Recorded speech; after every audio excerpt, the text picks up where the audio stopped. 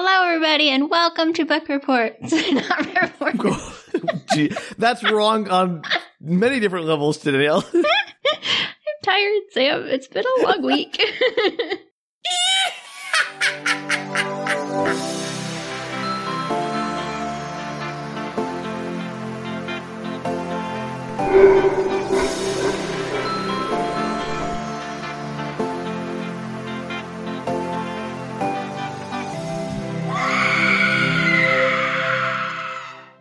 Hello, everybody, and welcome to Spook Retorts. It's the last one. It would be in November. It's okay. The last one. It's because we had to finish up our run. As long as you want it to be. That's true. And there's still holidays that are spooky in the beginning of November. I mean, most of them are. Like family, spookiest thing of all. It's true. You're getting prepared for Thanksgiving. You're starting to stretch your stomach out.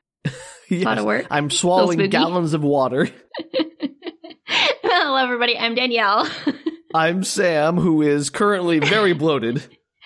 And this is the podcast where one of us explains a weird piece of media to the other who has no experience with it. Today, I'm that person who's going to be spookified by Danielle's spookification. That was the best you had. You had a whole week to come up with something. I had like 3 seconds. If you think I think about this before the moment it comes up, then you are grossly mistaken.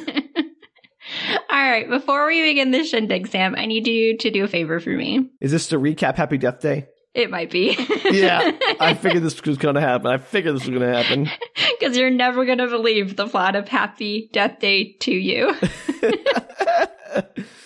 Oh, I bet I'm not. So, you want me to recap Happy Death Day, which we did all of 2 weeks ago for your first Spook Retorts entry. Yes, please. There's a woman. Her name is Tree, and I do not like that name.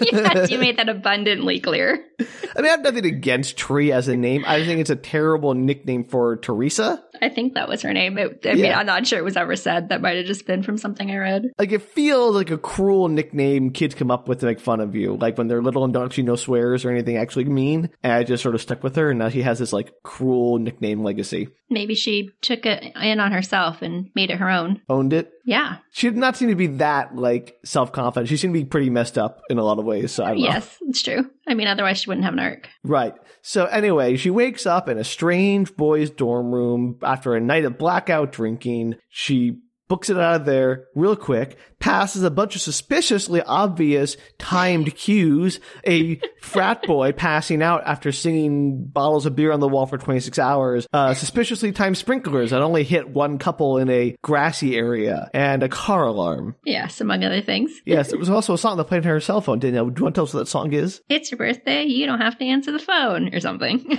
Yeah, something like that. Either way, you sang it many times.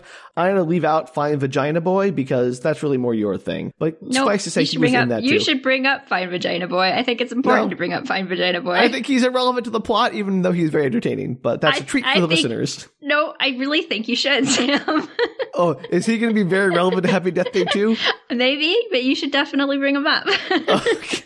The mysterious boy's roommate is a boy who bursts in and constantly asks him while she is still there and waking up, "Did you get that fine vagina last night?" I think, or something like that. That sounds about right. Thank you for humoring me. You're welcome. I'm dreading this next installment of the Happy Death Day franchise. Anyway, point is, Tree makes her way to her sorority house. She's kind of a jerk to everyone around her, a jerk to Danielle, the house matron, the head sorority person. I don't know what the ranks are. To be fair, Danielle isn't really nice either, so. No, they have a catty relationship. Absolutely. Her roommate attempts to give her a cupcake, which is suspicious because sorority girls in this house apparently are not allowed to eat carbs. And then she throws it in the trash. I was going to fast forward through a lot of the nonsense that happens, and she gets murdered. She's walking to a party that night and she gets stabified. There's a magic music box that plays Happy Birthday. It's all very Scream. And she wakes up the next day in the same boy's room. And she's in a time loop. Who did she get murdered by, Sam? The person, well, we don't know who. Not who, yet. But what does it look like? It's the creepy baby face mask that's a mascot of this amazingly fictional college, which for some reason has a baby as their mascot because that's intimidating. Maybe they're hoping that, like, the other teams in their sporting events will take pity on them. Like, we can't fight a baby. That would be mean. We'll let them win. Yeah, absolutely. And you can just hit the major plot points. You don't have to, like, go through all the recaps of the recaps of the recaps of the recaps. The point is, she gets murderified. She's also not a very good person. She's avoiding her father on her birthday, which it happens to be. She's sleeping with one of her professors, who's also a doctor, Dr. Professor Cheater. No, Professor Dr. Cheater. Which other way? Who works at a local hospital. And so she's repeating the same day. She keeps, making small adjustments and then getting murdered again. She's trying to figure out who her killer is. The guy whose bedroom she keeps waking up in is trying to help her. He's remarkably okay with the whole scenario. Like, he was like, oh, time loop? I'm on board. Let's figure this out. Skip to the end. There is a pretty blatant red herring with a serial killer named Toombs, John Toombs. Who is in the hospital and is set up to be the killer, but that's way too obvious, and no one buys that for a second. Suffice to say, the actual killer is her roommate. Do you remember her roommate's name? Yeah, good job. Look at you remembering all the names.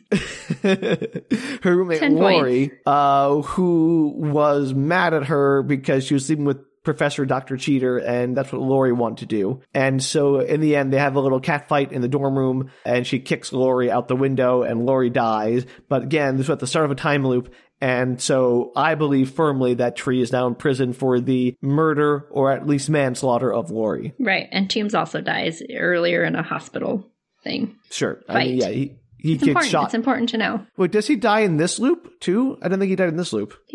No, he dies. I think they're both dead. Really? I'm very curious, because the first thing she does after she wakes up on the last day of the loop is go to the sorority house and fight Lori. Like, she doesn't go to the hospital and kill Toombs. Yeah, I'm going to be honest. I don't remember, Sam. Maybe he's just in jail. I don't know. She shot Toombs in one of the loops, but that was the one where she ate the cupcake and died because the cupcake was poisoned, and then she woke up the next day, and that's when she knew it was Lori. So at least the way you told it to me, I'd not seen the movie, so I'm being clear. That's true. He might just be in jail. Maybe he just never escaped because Lori wasn't ever allowed to go to the hospital, and now he's in jail. That's entirely possible. Or whatever. I'm not clear. Is Toombs relevant to this plot? You know the plot better than I do. You'll find out. Okay, well, anyway, that's Happy Death Day. It's a fun romp that the more you think about its time loop premise, the less it makes any sense. So that would say that was one of your main complaints, was it not, Sam? That you didn't understand how the time loop worked? Why it was happening? I mean, not necessarily why it was happening. Like, I get, like, time loops in, Groundhog Day, which was obviously the biggest inspiration for this movie. Like, they don't need necessarily an explanation, but I do want them to be internally consistent. Like, the way Lori, like, teleports around and the way things like, oh, Tree has injuries that carry over from loop to loop, but it doesn't really matter. They don't actually affect anything. Like, I just felt like they weren't thinking through the mechanics of their loop very well. Perfect. Well, I'm not sure that this movie's going to help you any on that, but it will give you some insight into why we're doing a time loop, Sam. Well, thank you. At least I'll get that answer. And I mean, sure, whatever. Let's. I can't wait to hear what the explanation is. All right. So, Happy Death Day to you, as in the number 2, the letter U, 2019 film starring all of the same actors, and it opens with the Universal Studios logo. You're doing the time travel thing where it goes back and forth, back and forth. No, there's like a laser that splits through the screen, and then it splits into 3 of the same exact Universal Studios logo, and then there's like a power surge blue. Oh gosh, it's gonna be a multiverse thing. Just like that was a big thing for a while. Where they're like, oh no, you're like jumping to different multiverses, and that's the time travel. All right, the clock tower bell rings. You may remember the notorious clock tower bell, Sam. I don't. I remember that she hung herself on the clock tower once, which was not great. That's great. I'm going to tell you that I actually wanted to do this movie, but it required so much backstory to the first one that I just started with the first one. I'm going to be honest, because this one's way crazier. That's fair. Although to be fair, the first one, pretty bonkers. This is worse, as you'll soon see. Oh, great. So the clock tower bell rings and cut to a guy sleeping in a car. Do you know who it is? Do you know who it is, Sam? Fine Vagina Kid? It's Fine Vagina. He got kicked out of his bedroom last night, as you may remember, because Tree was sleeping over. Oh, does he have a name? Can we stop calling him Fine Vagina Kid, please? Not yet. Oh, you're mean. A car passes playing La Bamba for its horn, and he startles awake. He grabs his neck. He's clearly uncomfortable. He's been sleeping there all night, and he exits the car and heads up the road. He's barked at by a small dog led by a little granny who chastises the dog, and a homeless man jumps out of the bushes asking if he has any change, and he declines. Thank you for setting up the time loop triggers, Danielle. Then he's almost run over by a skateboard. He makes his way across campus. The trombonist plays outside the dorms, and he gets yelled at to shut up. He enters the same dorm room from from the previous morning, Carter in his dorm room. And right, he looks Carter was her boyfriend for Tree, to be clear. And looks dejected upon seeing Tree and Carter making out on the bed. He's like, I don't have to sit in my car again. Also, they're being very rude. Tree now has a room to herself since she murdered her roommate, so they should be at her place doing all the nookie. 100% agree. However, it's only just the next day, so there's that. Also, they're really over the trauma of her murdering her roommate/friend. Real quick. Yeah. They're like, oh, she's dead. Let's make out, To be fair, Tree's practically a serial killer at this point. She's killed so many people so many times. Yeah, but she's also been killed many times. Do you think that trauma would have some effect on her? Yeah, I think so. I guess maybe she's dealt with it along the loops. What about the physical trauma that's supposed to be carrying through all the loops? We'll sort of get into that. I have questions about that. Okay, good. I just want to make sure we didn't forget about that because they brought it up. You made a big point about it in the last episode. Well, because at the end of it, she's like, I can't go on anymore. So it's like important, I guess. Yeah, but that was the only little thing that made it. They never brought it up again. Like apparently her organs are all mush, but it didn't make a difference. It doesn't matter. I'm not sure this movie really covers that either, but here we are. All right, sorry. Anyway, I didn't mean to interrupt. Did he burst in and yell about fine vaginas again? No, he just comes in. He's like, oh man, I just need some underwear. They're like, get out of here. And he's like, I can't sleep in my car again. So he is totally in the right. Tree and Carter are on the way out. He's like, this is my room. It's not fair. I live here. You didn't put a sock on the doorknob. Like, come on. Actually, there is a sign on the door because I have a whiteboard and it says occupied or something like that. Well, either way, like you can't just unilaterally evict somebody from their home when you want to get some for multiple days now. Yeah, like, if you want to have a hookup, you say to your roommate, hey, can you do me a favor? And they agree, fine, that's cool. That's like, what you do for your roommate. But like, oh yeah, you're no longer ever allowed back in your room because I'm going to be using it continuously to be making out with this person 24/7. Exactly. That's not okay. It's not okay. Agreed. Also, when they get tired, that's a lot of nookie. Well, yeah, but it's only been one day, remember, at least for Carter. I mean, a whole day is still a lot. Like, I don't know. Well, she was sleeping for part of that. They just woken up. This is the morning. Man, they went right at it immediately. So as he's leaving, Fine Vagina's phone goes off, and it's Samar, it says on the little caller ID. And the little phone thing, what is it called? The ringtone says, oh my God, answer me, Ryan. So apparently his name is Ryan. You're welcome. All right, well, I'm glad we learned the word ringtone and his name, Ryan, both at the same time. I couldn't remember. It wasn't coming to my brain fast enough. So he answers the phone. Samar tells him to get his butt over to the lab, which is apparently the science and engineering department lab, the quantum mechanics, to be specific. Oh, no. They're going to try to bring quantum mechanics into this? So good, Sam. Oh, all right. So that's not even. He walks into the giant room, and inside of the giant room is like a Hoberman sphere, like a very big one. Did you say a Homer mitten sphere? No, a Hoberman. Hoberman sphere, okay. Yeah. And I couldn't remember what those were called, even though somewhere in my brain I knew it. And so I looked it up on Google by saying plastic connector circle ball that folds in and out. Those are so, like, I remember those from, like, every museum gift shop. Yeah. I'm like, this has to have a name.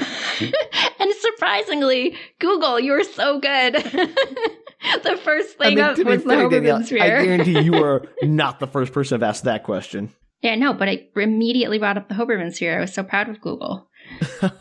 You should be proud of yourself for providing it with such a clear descriptor. I didn't know how else to explain it. Exactly. See, everyone thinks the same way, and the computers, they know us too well. Yeah, it's creepy. Anyway, so Ryan heads over to a computer, and he's like, whoa. And a girl's looking at it as well. Her name's Dre. And she's like, 0.7 millinewtons of energy. That's huge. I don't know if it is. No. I mean, newtons aren't a measure of energy, they're a measure of force. Oh, well, that's what she says, Sam. I don't know to tell you. Joules are used for energy.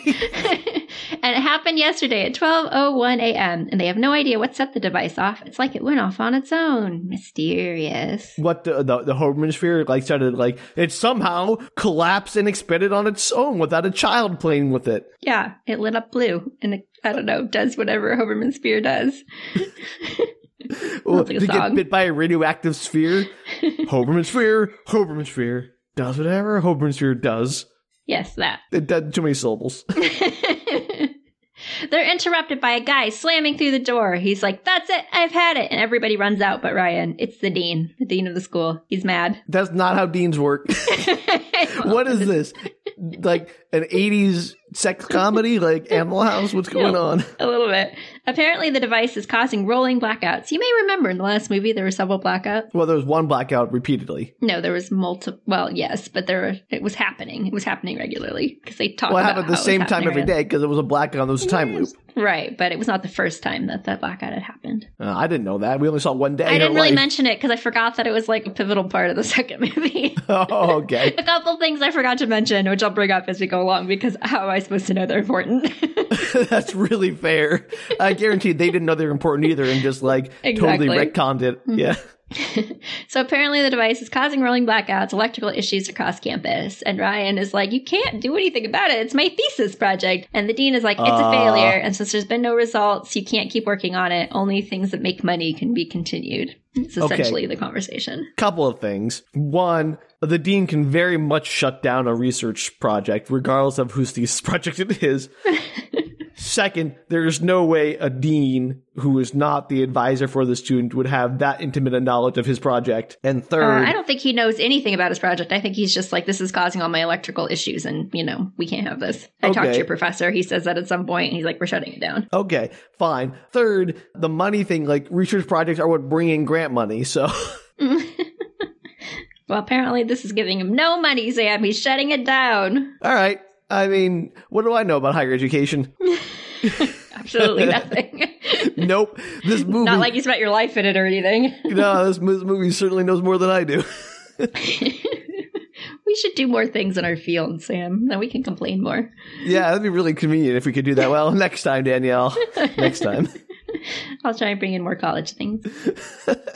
Security is apparently coming by at 6 p.m. to collect the energy-sucking doohickey, quote-unquote. Boy, there's so many ways that was not how that works, but you don't just throw away a multi-million-dollar piece of equipment. You might disconnect it, but you... apparently disconnecting is just unplugging it, so, there's that. Yeah, all right. Let's move on, because I just have to deal with this. I can't sit here and nitpick how wrong this is about how you handle not only higher education, but also scientific equipment. This is why I did this movie, Sam. I thought you'd appreciate the lack of... You're trying to get a rise out of me, Danielle, and it's working. The dean leaves, Sam. It's okay. The dean left. It's over. The scene's over. Okay. Woo. That was a tough one, Danielle. I felt like I was drowning. Ryan sits down on the couch. He's all upset about it, and his phone buzzes, and it's a text. And it's a picture of him sitting on the couch. Creepy. From a number he doesn't recognize. It's the girl who was just there, talking to him. She texts him, hey, he looks sad. No, there was Samar was there, and Dre was there. So there were two people there. Yeah, but they're gone now? They're gone, because as soon as the dean came in, one was like, I'm going to go get a churro. And the other one's like, I've got something else to do. Bye. They leave. Oh, that's true. A churro is a worthy excuse pretty much for anything. Yeah. So he looks around, but he doesn't see anyone, and he starts to walk down the very empty, slightly dark hallway of this university. And why is everything so dark in this universe? The hospital had no staff, and it was always dark. This apparently well-populated university has no lights and no staff. Even though it's, 10 in the morning? On a school day? Assumedly. I mean, maybe it's a Saturday. No, it's not. It's a Tuesday? It might be a Tuesday. It's like a Tuesday or a Friday, because wasn't it Thursday in the Loop episode? I the next thought day it was Friday. Monday. I thought it was Monday the 18th, but I could be wrong. Okay, maybe it's Monday. I don't remember, Danielle. Point is, it's definitely not a Saturday. I think it must be a Monday, because remember she was at a party the previous day? Not that you have to. She was going to a party that same night, though. I don't know, Sam. I'm out of ideas. I don't remember what college was like. It was so long ago. It was 2 weeks ago, Danielle. I remember her name. What more do you want from me? Well, my college career wasn't 2 weeks ago. No, I mean, the episode was 2 weeks ago. I can't remember anything more than that. I was impressed you remembered all the names, frankly. Yeah. I was too, given that I did not think about this movie once between when we finished recording it and now. That's a shame. It's fun to watch. Okay, so he's walking down the hallway and he gets another picture of himself in the hallway. And he hears a noise and he walks into the chem lab for reasons. Again, I think he hears a noise. You hear a noise once you get into the chem lab. I don't know if he heard the noise before he went into the chem lab. So he's just in the general sciences building that happens to have the physics lab next to the chemistry labs. Yes, the quantum, whatever. Yes. Great, perfect. Brilliant design. Architecture is on point. It's not like those labs have different requirements or anything. I don't they're two big different rooms.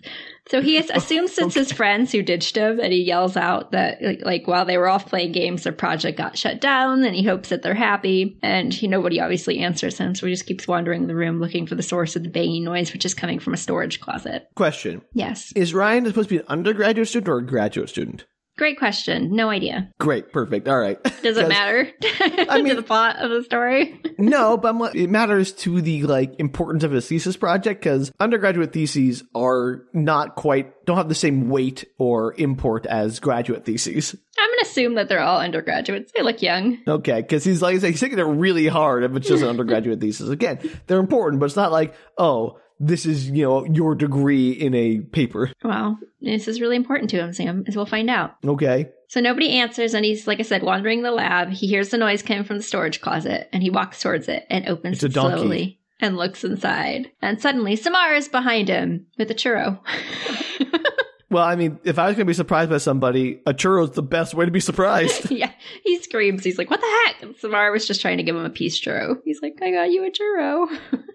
Aw, I ran away when the deed came in, but here's a churro as a peace offering. And suddenly, creepy baby face is behind him in the closet, and a knife appears, and Ryan screams as it's plunged into him. And he awakens in the car, gasping and searching for his body for wounds. So this is why you don't have a creepy baby face mascot, because it's just going to inspire people to be serial killers. Absolutely. And the La Bamba car passes him, and he frowns in confusion. Yeah, here we go. Loop starts over. Wash, rinse, repeat. I'm not going to go through it all from the previous morning. He enters his dorm. No, every element. The person jumping out of the bushes. It's not really that relevant, I swear. It sounds like it'd be relevant. It's not. I need you to build the environment, build the atmosphere here. I don't have time for that, Sam. My notes are very long. Oh dear. So he enters his dorm room, and when Carter tries to throw him out, he's like, no, wait, I'm tripping right now. I'm having a serious case of deja vu. And Tree jumps out of bed, and she glances over at Connor with big eyes. And Ryan's phone rings. Oh my God, answer me, Ryan. And Tree is like, okay, breathe. The day reset when you died, right? Question. Yes. Sorry, but why does everyone in this universe make themselves the most annoying ringtones? Because this was, I don't know. This was after annoying ringtones. I'm not sure. This was 2019. But why? Because it's very specific to the movie. Why would anyone want their phone to yell at them? Hey, you better answer me. I would destroy my phone. You don't tell me what to do. I have to assume that Samar is the one that put this on here. Why are people giving their phones to people to change their ringtones? He probably didn't. He probably took it and did it himself. They're college students, Sam. Most things can be explained when you're 20. Okay, sure. I'll go with it, Danielle. And Tree's like, okay, so the day reset when you died, right? And Ryan's like, yeah, some psycho dude in a baby mask killed me, but that was a dream, right? And Tree looks over at Carter and is like, Toombs and Laurie are dead, or whatever. Maybe Toombs is in jail. Maybe that wasn't the exact phrase. I don't know. Who's the killer? The point is, they're out of commission. Who's the killer? And Ryan is like, this sounds like a job for the Hardy Boys. Yes, that's a whole other story. Ryan's like, what's going on? Explain to me. I need to know what's going on, please. No kidding. And Tree recaps in a flashback montage the plot of the previous movie. So everything I just did at the beginning of this podcast, you could have done here much more effectively. I mean, I could have said, okay, Sam, what happened in the previous movie? That would have been really funny to do a surprise recap in the middle of the episode. Had I thought of it, that's where I would have made you do it. Next time. And she ends her recap with, I thought I broke the loop, but it looks like I just passed it on to you, and we're going to be stuck here until we learn how to actually stop it and what's going on. Is this basically It Follows, where she passes the curse on to the next person? Sort of. So Ryan is like, okay, I'm still dreaming. This is Inception. It's a dream within a dream. And Carter hits him in the nuts and is like, this is not a dream. And Tree grabs that proves nothing. You can get hurt in dreams. I don't think pinch me. That doesn't work. You can be pinched in a dream. You can be kicked in the nuts in a dream. You can be slapped in a dream. You can have feelings in dreams. Yeah. And Tree grabs baseball bat. We have lots of feelings in dreams. And is like, show me where you died. Cutscene to the chem lab. They look in the closet. There's nobody there. They head to the closet and open it, but nobody's there. So why don't you just tell me the plot of this movie, Sam? What happens next? Samar shows up with a churro. No. Well, sort of. The baby face mask appears behind Ryan, and Ryan swings with the mop, hitting him. But it's Samar who found the mask in the hallway, and yes, he has a churro. Okay, great. Perfect. You got any idea what happens next? Look, Danielle, one psychic prediction's enough for me. I'm gonna take psychic. You knew what happened in the previous timeline. Yeah, but you would think the timeline would change. Nope. It's the same. Does the dean show up and be like, I'm pulling your funding, kid? Yes, that's exactly what happens. And Tree is like, wait, what project? Oh gosh, how am I writing this movie? Got any idea what happens next? Well, first off, I want to acknowledge that this movie has the same problem with synchronicity as the previous movie, where the dean has now come in after Samara went to get the churro, even though the dean coming is the event that precipitated. Well, I assume he has to find them in this one since they're not in the other lab. So maybe he wandered the hallways looking for him. Yeah, but then why would Samara run off to get a churro and then come back while the dean was still wandering the hallways? Well, maybe he didn't have a churro. I don't know. I don't remember if he had the churro in his hand. Maybe he just jumped out at him for funsies. Anyway, they show her the Hoberman sphere, and she's like, aha, I figured it out. It's quantum mechanics. It's thoughtful for everything, because we don't understand what quantum mechanics is. Give or take, but I'm going to tell you the story anyway, because it's important. I mean, Danielle, you can do it a lot better than I am, than me making this up. So it's called the Sisyphus Quantum Cooling Reactor. They call it SISI for short. I hate that. It's proton lasers. Okay, so this is the explanation. Whoa. What? Proton lasers fire and cool the centrifuge to almost below 1 nanokelvin, and they're trying to prove that time can be slowed down on a molecular level. Okay. That's all I got. Where do I begin? That's all the explanation I have for you, Sam. I can't explain anymore. Laser protons don't form lasers. We can start there. Like, you can't have, that's a particle beam, not a laser beam. Lasers are specifically light. Let's be clear about that. That's right in the name. Light amplification, right? It's the first 2 letters of laser.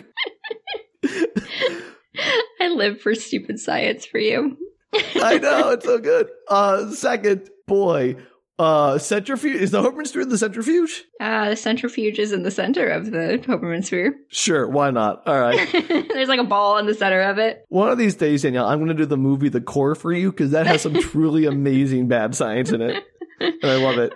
All right. Well, all this is happening, but it hasn't worked yet. But surprisingly, has not worked yet. So they're trying to slow down time on the molecular level using proton lasers and a centrifuge. And I mean, laser cooling is a thing, so I guess points for that. They did find some promising data, and the device fired the other night at 12:01 yesterday, Monday, the 18th. See, I was right. Yeah, it's Tuesday. You got it. Okay. Tree glares at him, and Ryan is like, "What?" She's like, "You created the time loop, dummy." I would not jump to that conclusion. Well, apparently that's what happened. I mean, sure. To be fair, you don't know why you're in a time loop, but then you find a device that's trying to like mess with time, and it went off at exactly the time that keep resetting for you. And that's fair. I mean, I would assume. Got to a meeting of all the characters. They're discussing the potential of a time loop and what to do. Tree is like, it's super fun. You're going to die again and again and again. And Tree tells them they have to figure out how to stop it from happening again. And he's like, well, we don't know how it fired on its own. It shouldn't have been able to in the first place. 2 things. Yes. 1, why is Tree assuming that he's going to have the same fanatical and creative killer that she had, that was able to improvise in just amazing and impossible ways to keep killing her, even though she like kept dodging the kills? I don't think they know much now, except that obviously he died and got reset, so clearly there's some kind of killer after him. Yeah, but that doesn't mean like, okay, my killer managed to like rig up an amazing magic music box after they missed their first opportunity. Maybe yours is going to give up after the first attempt doesn't work. Yeah, maybe. I assume that the killer didn't know they were in a time loop either. Yeah, of course. In the previous movie, yeah. I had a second point, but I forgot it was. So let's move on. So she says, on the plus side, you'll just keep coming back. I died 11 times. And Ryan is like, no way. I don't want to do that. That hurts. Like, we need to come up with a better solution than dying over and over. Yes. Also, that movie only had 11 loops total. That's what I thought, too. I was like, this seemed like it was forever, man. So there were like 40 loops because they had like a whole montage. Yeah, it was crazy. I would love to go back and actually count the number of times. I wonder if that's true. It might very well be correct, which would be crazy. Well done movie if that's true. Carter's like, listen, we just need to wait it out in the safest place. Like, if we can just not, which is what you think they would have done in the first place, as we discussed in the previous movie, is like, find a place to wait it out. Which apparently his idea for a safe place is a basketball game surrounded by tons of people and babies. People in masks. Okay. Terrible idea. Is there an assumption that the magic quantum Hoberman sphere is creating the serial killers that are killing these people? Like, it seems very coincidental that 2 different people are being targeted by babyface killers that happens to put them in a time loop at the, 1 day apart. Sam, we'll find out later on Sorry. Happy Death Day to you. To me? To you. Oh, thank you. Yes, you're welcome. Anytime. So her dad's, they're at the basketball game. Her dad sends her a picture of her mom that he found, and Tree looks sad while she's looking at it. As you remember, her mom passed away. I'm not sure if that was said in the recap. It was not, because it was important to the movie anyway. Okay, well, it's important. And her mom had passed away. And Tree looks sad as she's looking at the picture, and a reminder that her mom had the same birthday as she did, which is why she was having such a hard time with her birthday on the previous movie. She had passed away just a few years prior. And Tree looks at it, and she tells Carter that she thought she was stuck in the time loop for some cosmic reason, like to confront her mom's death or something like that. And instead it just ends up that it's some fluke of science. And Carter points out that he doesn't think it makes it mean any less, like that she was able to, work through stuff just because of that. Not, it doesn't matter if it was because of science. External helping you work through your trauma doesn't mean your breakthrough is any less meaningful. Exactly. And as they're talking about that, the fire alarm goes off and everyone has to evacuate down creepy hallways. why the hallways are so creepy. This is insane. Why is this school operating? Where do they have the budget for magic quantum laser sphere? I don't know, but there are babies everywhere in these hallways. But not light bulbs. Yeah, there's lights. It reminds me of like the hallways that the people who are playing the games come through. When you always see like the football teams coming through. Oh, yeah, the tunnels that they enter through. Yeah, they kind of look more tunnely, but I don't know why all the people who are at the game would be exiting through there. You think they'd just be going through, like, doors? Doors. They exist for a reason. Well, it seems weird to me. I don't recall having to go through long hallways to ever get to a game of any kind. Yeah, no kidding. But anyway, there are babies everywhere, and Ryan gets separated from their group because they're terrible friends. And he sees the black-hooded baby turn to look at him from, like, they're in front. There's, like, people everywhere, and one of the babies turns around and stares straight at him, and he's like, oh God, and he starts to run, and they're obviously heading upstream like little salmon trying to spawn. Thank you, Danielle. I'm just giving you a visual. Yeah. And Ryan makes it back to the gym and runs through the no light hallways to a room full of sportswear and babies. Like, it's mannequins. Baby masks or like baby masks babies? that are on mannequins. Like, there's mannequins with sportswear. Why is this baby school heads. a horror show? I don't know, but my next line is, this college is a horror show. Excellent. Yeah, we're on the same page. That's when I wrote my notes. I was like, what the heck? This dean must be Jigsaw, because there's no other explanation for why this school is set up in such an insane way. Yeah, it's wild. And of course, creepy Babyface jumps out of the babies and tries to stab him. But Tree appears from behind, smacking him with the trophy. And Babyface falls to the ground, knocked out. No, knocked out. Kill him quick before he recovers. Well, they want to see who it is first, so they reach down to pull the mask off. Any ideas? Old Man Jenkins. Yes, who owns a haunted amusement park. Could have gotten away from it if it wasn't for the pesky kids. No. Those pesky time-looping kids. Any other ideas? Samar. No, it's Ryan. Ryan's looking at Ryan, Sam. Ugh, it's so stupid. Plot twist. That's it. Well, you didn't expect it. You didn't say Ryan, now did you? I mean, you got me there. Sure, it's a twist. Let's go. Good job, Shyamalan. Let's move on. So they tie Ryan up, Ryan 2, and they go back to the lab. Ryan 2 awakens and is like, oh, this isn't good, and explains that he was trying to close the time loop, but got knocked into another parallel time loop, and they're all in very serious danger. Dun, dun, dun! So the only way to reset the loops is through murder. Yeah, the longer they exist in the same dimension, the worse things will get. It's the butterfly effect. So they have to kill Ryan... Wait. Okay. I'm sorry. You can't just say the longer they exist in the same dimension. I mean, Ryan 1 and Ryan 2 are now in the same dimension, and this is a different dimension than normal. It's the only way to solve the problem is to kill off one of them so that they only one existence dimension. I think so. Okay. Sure. I'm just trying to wrap my head around what this is trying to say. So Ryan 2 is like, you have to kill Ryan 1. And Ryan 1 is like, what? Me? No, screw that. Kill him. Kill Ryan 2. Like, why does it have to be me? Yeah, either way, you get rid of the extra Ryan. Yeah. It's like, was it Time Cop? Or no, the Jet Li movie, The One, where they have to like kill all the other ones out and you get their power. Oh, I think I saw that at your house. Probably. I have a vague recollection of that. Ryan 2 is like, you're wasting your time, just kill him. And Ryan is like, no, I will kill him and I'll do it myself. And he goes over to the computer and starts up Sissy. why this is the solution. I don't know why you can't just stab him. He's tied up. This magic proton laser centrifuge cooler to kill the person sitting in the chair when I have a lot of perfectly serviceable blunt objects right at hand. So Ryan 2 is freaking out. He's like, don't start it up. And Ryan 1 is like, I designed this. I know what I'm doing. And Ryan 2 is like, no, you don't. You don't know what you're doing. And they're all trying to stop him. Like, they're like, yeah, this is a bad idea, Ryan. Don't do it. Why is he starting it up? What is the point of it? Like, I don't know. Just, because it's interesting. So meanwhile, the dean walks in to collect the device with security, apparently at 6 p.m. And he starts trying to hit them with a wrench. Like Ryan grabs a wrench and he's trying to like hit the security guards away. And then as the machine warms up and starts initializing, there's a countdown timer, Sam. Of course there's a countdown timer. There's a big red button that says abort. Yes. And then a force wave. Yeah. And then a force wave. Perfect. And then a force wave explodes outward as Ryan 2 escapes and tries to hit it with a chair. And then they all float in slow motion to a lovely rendition of the flower duet. Aw, sounds lovely. It is. It's a good scene. I like when they do like weird music to action sequences. It's one of my favorite movie weird things. Tropes. Yeah. You know, look, I don't know if this movie is going to be any better than the first one. I think it's great.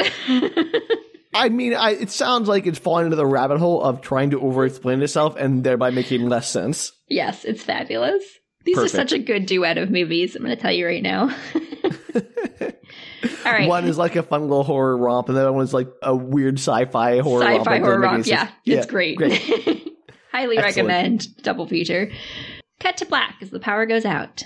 The bell tolls. Tree wakes up in bed and looks startled, like in the dorm bed. Is she in the loop now? And Carter's like, oh, hey, I didn't know if you wanted to sleep in or not. And her phone goes off. It's my birthday. I don't gotta pick up the phone. It's my birthday. I don't have to pick up the phone. We established in the last episode that she did not change her ringtone after her birthday. No, it's her birthday. She's like, no effing way! And she storms to the door screaming for Ryan. Like, she just yells down the hallway because she knows he's coming anyway. Yeah. And he walks in looking deeply concerned. And she's like, how could you do this to me? I just got out and you sent me back. And they're all very confused. And she is freaking out, understandably. I mean, I would be very angry at Ryan because there was no reason for you to activate the dang thing in the first place. Exactly. Finally, she screams into a pillow and does her little like calm down zen and is like, okay, I'm okay. You're going to fix this. Now, we're going to your lab, we're going to turn on Sissy, and we're going to figure out how to fix this. Why turn on Sissy again? Maybe turn off Sissy. Also, maybe get rid of Lori. Kill her again, because clearly you're still in danger. We're getting through this, Sam. You'll see. Ryan's like, wait, how do you know about Sissy? And she screams at them to get a move on it. She's like, everybody out, let's go! And storms through the quad outside the dorm, walking through all the previous movies' nonsense. So you've got all the stuff you described, the beer... $99 bottles of beer on the wall. That song, man. The 4,999 bottles of beer on the wall for 26 hours. The sprinklers, everything. Everything's going off again. And she is like screaming at them. She's just angry. I would be pretty funny, livid. Actually. Yeah, no, that's totally fair. Like, she just looks at the guy who faints and screams in his face and walks off. Like, get up! And she finally makes it back to the dorm. And they're like, why are we here? And she's like, I have some business I need to take care of. Oh, okay. Good. I got you to forget about Lori. As she enters the dorm, Danielle doesn't approach her, which confuses her because, as you remember, Danielle always like came up right as she walked in and was like, hey, where have you been? Use a condom, blah, blah, blah. And Danielle doesn't approach her, and it kind of like makes her pause and look back, and she's like, that's weird. And then she walks up to her room, and Lori is inside. And is like, oh, you finally made it home, and says hi to Carter. And Tree kind of looks over at them because she's like, that's weird. You don't know Carter. Why would you be saying hi to him? Different universe. She doesn't want to kill her in this one. But she kind of ignores it, and she asks Lori where her poison cupcake is. And she goes, where's my cupcake? The one you poisoned. Like anybody's going to answer that. Like, oh, here it is. It's on this nice little cloche. Let me lift up the lid. Oh, here you go. Bon appetit. Lori obviously has no idea what she's talking about, and she doesn't know what Danielle put her up to, but she doesn't have time. She has a double at work, so she gets her stuff and she leaves the room. And Tree is like, something's wrong. This is not how it's supposed to happen. Cutscene to them at the cafeteria, and she's explaining the story to Ryan and Carter. I swear, if this happens to be like some kind of weird, like evil doppelganger or like body swap, where like Toombs' consciousness is going into Lori because of Sissy. Yeah. Where it's like, oh, he's the one who's actually doing the murdering and he's just inhabiting her because of Sissy. No, that's the third one. Oh, Happy Death Day 3D? Probably. I mean, what else would it be? Happy I'd watch Death that. Day Terrible 3s. No, it's Terrible 2s. Well, we'll figure it out. So she's explaining the story, and they're like, oh, this is like Back to the Future, which she hasn't heard of. Funny. And suddenly is like, wait, does this mean that there's two of me in this reality? Like in my reality? And Ryan's like, no, I doubt that. It's almost impossible to create a holographic universe. A holographic universe. That's what he calls it. Oh, great. Perfect. Okay, let's just move on past that there. Moriarty. He says she's probably stuck in a quantum cyclic dimension because the other you probably got knocked into a parallel dimension in the multiverse. And Tree is like, oh, good. Thanks for clearing that up. This is the most BS thing I've ever heard in my life. It is just techno babble out the butt. And Ryan's like, wait, you've never heard of the multiverse theory? And Tree is like, do I look like I know what a multiverse is? So now we're gonna really trite and cinematic explanation of what the multiverse theory is, aren't we? Yeah, I'm not gonna explain it. Basically, he folds a napkin up and does some explaining, and then that's A Wrinkle in Time when they do the Tesseract. So he folds basically about how she woke up on the same day, but in another dimension, hence the anomalies. And as they're talking, Danielle walks up to the table, and Tree is like, oh, no, I forgot about the house meeting, because you may remember that there was one that she periodically may or may not have gone to, with the girl who had the chocolate milk and the bad breakfast. She's like, oh, I forgot about the house meeting. But Danielle actually breezes past her and goes to Carter. And she goes, hey, babe, and they kiss as Carmina Burana or O Fortuna plays. And Tree stares in horror. But she just woke up in Carter's room. She did. We'll get to that, Sam. Okay. Sure. Go on. Oh, no. Her boyfriend's dating someone else in this dimension. To be fair, she's been dating Carter for all of, less than 6 hours. And no hours in this one. Yeah, exactly. So, like, she has no claim on anything here. Yeah, but she's in love with him because, she's now spent 2 weeks with him. And he had such a personality in that 2 weeks that he spent the same day over and over. He was more prevalent than, in the movie that I told his story to be. Okay. He just didn't have, a whole lot of stuff going on, so I didn't, bring up everything they had and did and said. Anyway, Danielle says hi to Ryan and then slips on a pair of sunglasses, reaching out like she can't see anything. She's, touching stuff like she can't see it. And she takes them off and she looks at them. And she asks them if that looked realistic because she's auditioning for a role in The Miracle Worker. And okay. We'll get there. She asks if they knew that Anne Frank was both blind and deaf. And Carter's like, Anne Frank. Carter is like, oh, sweetie, no, that's Helen Keller. Okay, I'm about to say, if this universe is no, in this universe, Anne Frank and Helen Keller were swapped. No, it's just Danielle being kind of a moron. And Great. Danielle is like, oh, well, whatever. I think acting blind is harder than being blind. That's bad. I know, she's really bad. But it's the funny thing is in this movie they make fun of several things, but it's always very cheeky and self-aware, and all the other characters are like, oh no, that's not good. As long as everyone knows Danielle is terrible. No, she finally mentions the house meeting to Tree, and Tree's like, I am so sorry, I didn't mean to miss it. And Danielle waves it off, telling, oh, it's your birthday, you girls get a free pass. And then changes the topic to the art fair, which is a fundraiser, and how excited she is to work with the kids and do good things. And Tree's actually like a decent person, kind of an idiot. Yeah, so Tree's looking at her like she's grown a second head. Like, what the heck, man? Okay, so this universe is... So let me ask you this question, because I know what the answer is already. In the previous movie, were there any other anomalies that changed that would have indicated alternate universes? No. The story is basically as far as I know. I mean, I'm sure they could retcon that if they wanted to and make it seem like that, but off the top of my head, I don't remember anything specific. Okay, so they definitely made this up on the fly. Probably. So Tree's phone rings. It's your birthday. You don't have to answer the phone. And it's Tree's dad. So she picks it up this time and is like, yeah, I'm on my way. I'm so sorry. I'll be there in just a little bit. And heads out, obviously, to the breakfast, lunch, whatever they were doing. It was lunch. But brunch. But not before she stops to whisper in Ryan's ear to meet her at the lab at 3 p.m. to figure out how to get out of the situation before it gets any worse. She's obviously very upset that her so-called boyfriend is dating her best friend / nemesis. Frenesis. There's only a word for a friend and an enemy. We'll figure it out someday. She makes it to lunch with her dad, and the server comes over to ask if they want to order. And the dad's like, oh, we're just waiting for one more person. So it's her mom. Yes. Tree is confused, but as the server leaves, she sees her mom coming to the table, and she freaks out, obviously, running to her. And the mom's very confused. Honey, please, I just saw you the other day. Yeah, she's not like that. She's like, oh, that's nice, sweetie. I'm glad you're happy to see me. But, his hug gives her a big hug. Like, Tree gives her a big hug and is, like, crying. And I haven't seen you in years. She doesn't say it like that, but yeah. She tries to, hold it together enough. She's a good actress. Cut to Sissy. Everyone is gathered as Dre looks it over, fixing something on it. And she tells Ryan to try it again, and Ryan pushes a button, and the lights flicker, and the machine glows mysterious blue. It's charging, and he's yelling a countdown for dramatic effect. What? Okay, sure. Great. Perfect. Tree runs in screaming and slaps the giant red stop button. I'm so glad there's one there. And Ryan is like, dude, what? I thought you wanted this. And she's like, I've changed my mind. Don't do it. Don't send me back. Don't want to go. My mom is more important than my boyfriend. Exactly. Which, fair. So, cut to outside, and she asks Carter why he didn't tell her about Danielle. And he's confused, noting that they live in the same house, and he thought that she knew. They are good friends, after all. Fair point. Yeah.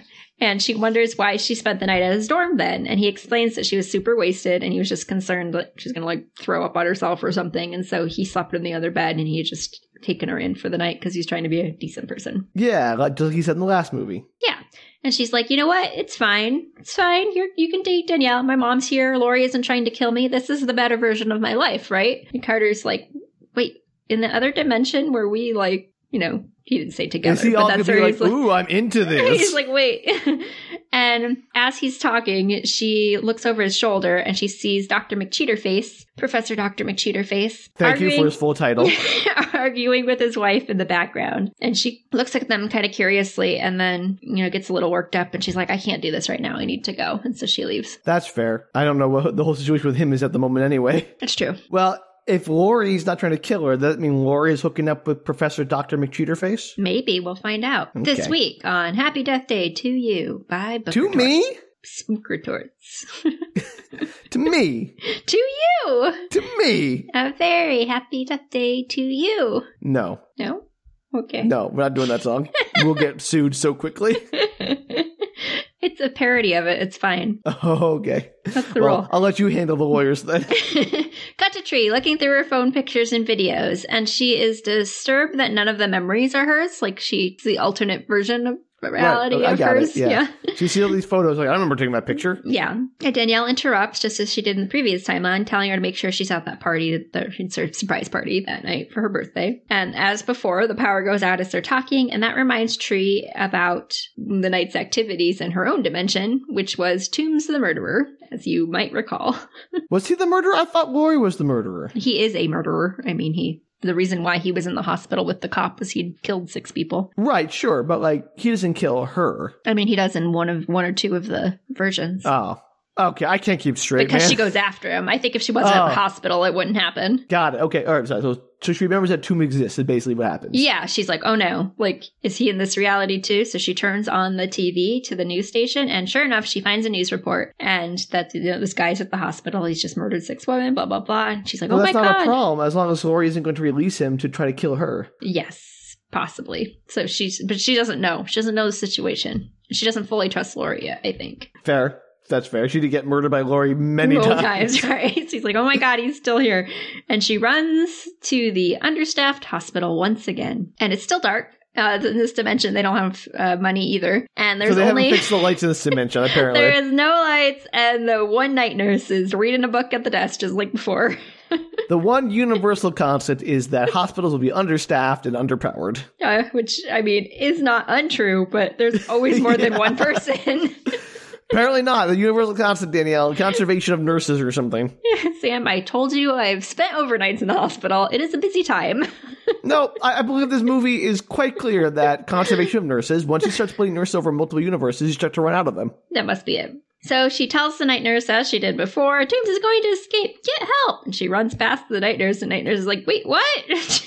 And then she tries to tell... we don't know that in this universe. She tries to tell the cop not to go into the room, but doesn't catch him in time. And she breaks open the emergency glass to get the axe and heads into the room, ready to kill. And he's tied up on the bed, and it's fine. No, the room once again looks empty. But the toilet flushes and the cop comes out, very surprised. And he pulls a gun on her and makes her drop the act. Smart. And then he arrests her as she's trying to tell him about how her roommate is helping Tubes escape to frame her for murder. She doesn't know that. Nothing's happened with that. Like, again, how do you understand this concept? What happened in the last universe doesn't mean what's going to happen in this universe. I don't know.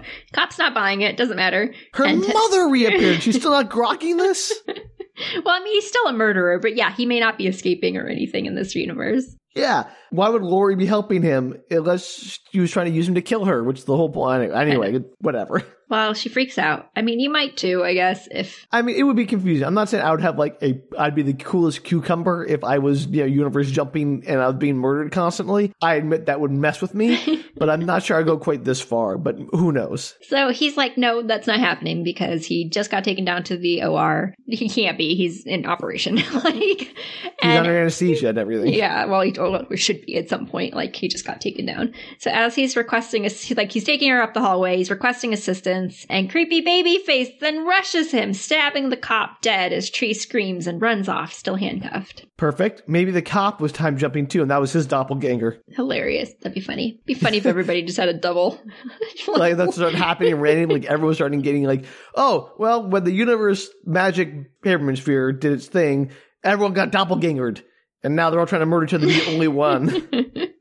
So she makes it to the elevator and turns to yell at Babyface. She's like, I know it's you, Laurie. And then the elevator opens behind her and Laurie's in the elevator. Yeah, of course. And Laurie freaks out. How did she not get this? Laurie's like, oh my God. And she pulls her in and traps her in the elevator and then's slamming the button trying to shut the door. You can't see all my hand movements, but I would like you to know that I explain everything with my hands. And so I'm very dramatic as I'm recapping these stories. What we should do, Danielle, is you should take a little video of yourself with your hand movements and post that to Twitter so people can see. I could, if I wanted that. Yeah, you're not going to do that. Okay, fine. I tried, everyone. Just I tried. Imagine that I was pushing the button of the elevator multiple times with my hands. Jeez, Danielle, my visual imagination is very weak. I can't imagine what that's like without seeing it. I'm sure. Anyway, so she's trying to get the door closed, and it does, just in time. Dun, dun, dun. So, as they're going up in the elevator, suddenly the power goes out, and it stops. Yeah, I guess that'll happen. Cut the power. I don't know. Babyface has magic.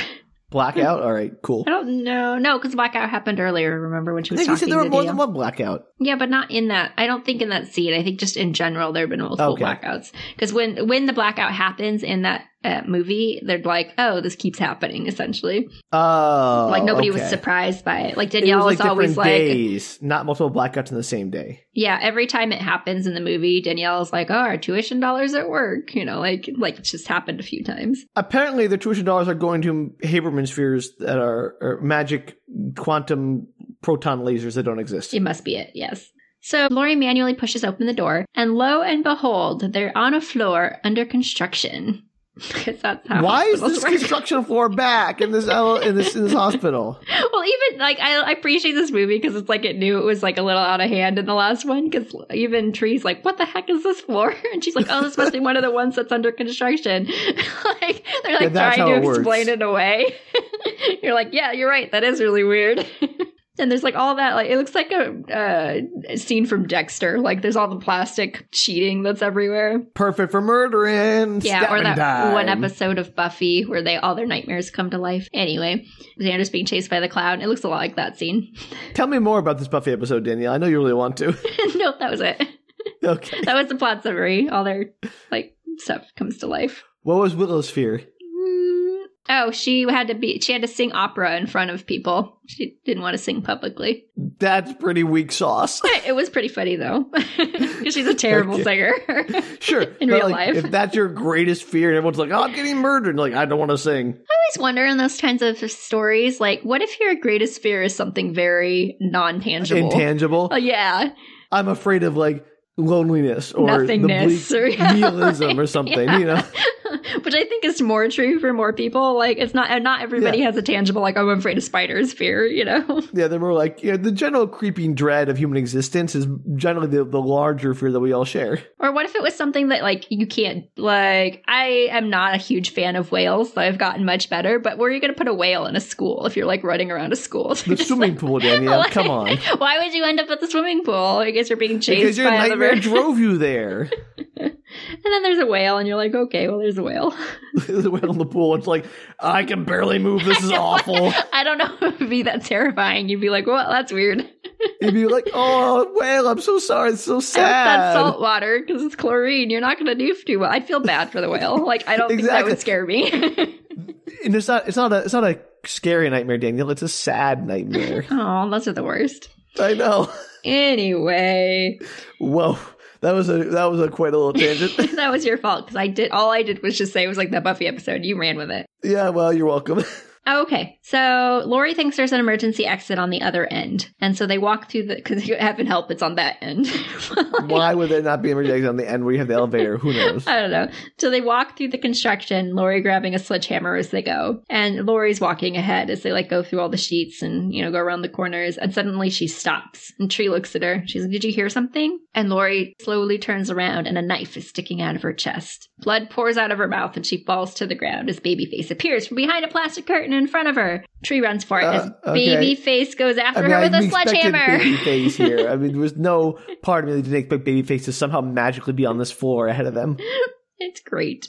She makes it to the stairwell and up to the roof, but as she's running while looking behind her, she runs off the roof. That's hilarious. I love that. That's amazing. She gets back in the dorm and she's like, rookie move, Tree. Oh, that's amazing, Danielle. That's really good. This has some good death scenes in it. You're like, yeah, okay. They had more fun with it, I think. Yeah, no, honestly, I would absolutely do that. She immediately asks Carter what dimension she's in, and Carter's like, wait, what? Oh, yeah, that's going to work. I mean, at least she's understanding she's a different dimension, I guess, but why is she assuming people are going to understand what the heck she's talking about? I don't think she does. She's just like, this movie, it doesn't get a good, you don't get a good sense of it in my recap because it's just hard to do, but she's very sarcastic and it's very it's a funny movie. She's just doing this for herself, not for Carter. She's like a lot of like talking to herself and mumbling and just being sassy about things that nobody else has any understanding of because she's the only one repeating things. Love it. She's like, how could you end up with Danielle? And he's like, she's nice. Isn't Danielle your best friend? What's your problem? Fair question. Stop being a jealous Nelly. And Ryan pushes into the room asking about fine vagina. And she's like, you, meet me in your lab in an hour. Let's go. I'm so glad that Ryan hasn't changed at all, even though he knows his roommate has seen someone else. But he doesn't. This is the same night over, so... No, Ryan knows. Yeah, I don't know why he comes in. Because she actually gives Carter a hard time about that. Like, oh, yeah, you're close to Danielle, are you? He's coming in here asking if you got laid. Right, that's my point. Like, I assume that Ryan knows that Carter's dating Danielle. Yeah, I think he's just being, a guy. No offense. Well, a certain kind of guy. A certain kind of guy. Yeah. All right, cut to the lab. She's clearly filled them in, and she tells Ryan that she needs to stay in this dimension, so he has to close the loop. And Ryan says to close the loop, they'd need to rule out every variable with a lot of trial and error to figure out what will close the loop. What? I don't know, Sam. Sam, I don't know. I don't understand any of the science in this movie. Look, I don't mind if the science doesn't make any sense, but once they start trying to explain it, like try to give it a rationale, then you're just opening yourself up to criticism. That's your own fault at that point. Like, I understand the concept of multiple dimensions or whatever, like multiverses. I do not understand, this part of it. Maybe somebody does. Listeners, if anybody understands this part of the movie, feel free. Let us know. There are many movies that do, BS multiverse stuff. Keep it vague enough that you don't have time to think about how dumb it is. Right. Well, I think they're doing this because they need more time for the plot to happen. And so the group says it'll be days, maybe even weeks of work to rule out all the different variables. But what if what she's saying is true? They won't have a way to keep a record of their progress because they won't remember day to day what they've learned from the previous day, right? Well, does she only loop when she dies? What if they just don't let her die for a day? They've never been able to successfully not let her die. Or in any of the renditions. Interesting. All right. We'll see how that plays out. Yeah. Anytime that anything's happened, she's always ended up dying somehow. I get. We talked about that last time that what if you just got out and didn't, you were in a cabin in the woods and they didn't know where you were. How would that end? How do they pick who dies? I mean, how did the thing get passed to Ryan previously and then why is it back on Tree? I think it went to Ryan because there were 2 Ryans. So Ryan was trying to kill Ryan 1, Ryan 2 was trying to kill Ryan 1. Yeah, but why is it back to Tree then? I don't know. Magic of the Hoberman sphere. Okay, great. There's something I thought there was something that might be missing here. Not to why the loop is happening to one person or the other. I think so, just because it's more interesting plot-wise. I don't know the answer to that, Sam. All right, fine. Let's move on. Okay, so Carter has this idea. He's like, wait, Tree can remember what we did previously. Like, her memory isn't reset like ours is, so if she memorizes everything, she can fill us in on each rerun. And Tree is like, I'm not a scientist. Like, I can't remember all the equations and everything, and I'll have to die every single time to make this happen, like, over and over again. And my body will be turned to mush again. But my body wears out as I die. This is not a good idea. Like, it's already tired.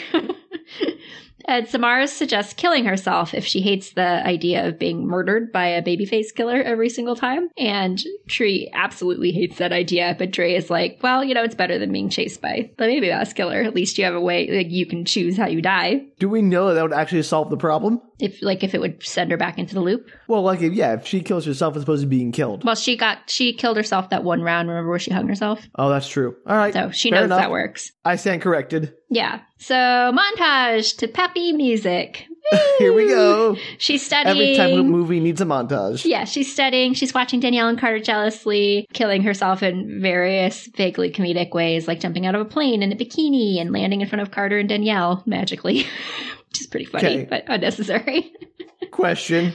I assume when she dies, she's going to a different dimension each time? Maybe she wakes up in the same dimension. Oh, so this is the same dimension over and over, as far as you can tell. Then how did she jump dimensions? That last time? Yeah, like why did she... I'm so confused. I thought the whole point of the loop was she was resetting into a different dimension every time she died. No, she's resetting to this dimension every time she dies. Then why do we even have... Why are the dimensions a part of this? How is she jumping dimensions? So I don't know how she jumped dimensions originally, but she has to choose between the dimension she's in, which is the one where her mom's alive and Carter and Danielle are together and all of that, or going back to her other dimension. Those are her two choices. So the dimension thing is unrelated to the time loop thing. It's just another thing that's happening to her.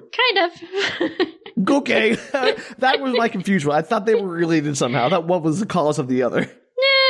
I don't know. I mean, maybe as we go further along, you'll have more information to make that decision, but I'm not sure it really plays into it. I think it's just give her the choice between, like, everything she's wanted, but she doesn't get Carter, versus, having Carter and her mom's dead, I've understood nothing you've told me, apparently, of this entire recap, Danielle. I've clearly misunderstood to be fair, this is her second time through it. Like, it's not like it's second or third time through this particular loop. So she's in the same dimension. Okay. I was going to say, shouldn't, like, are they always going to be dating in every dimension? Yeah, because this is the same dimension over and over. Okay, that was my confusion. Yep. All right, great.